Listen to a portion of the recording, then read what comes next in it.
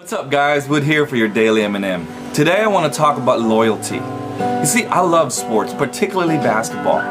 So if I'm playing for a team, my loyalty cannot be divided and split with the opponents, right? I would never be trusted.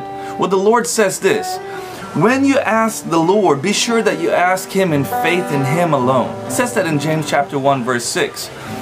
For a person that's divided in their loyalty is like the waves of the sea, who's blown by the winds, tossed back and forth. You see, I want to ask you this question today. God is a generous God, yes? We all agree with that. For those that follow Him, He wants to give generously. But with that, He says you need to come and be loyal to Him alone. He is a jealous God as well.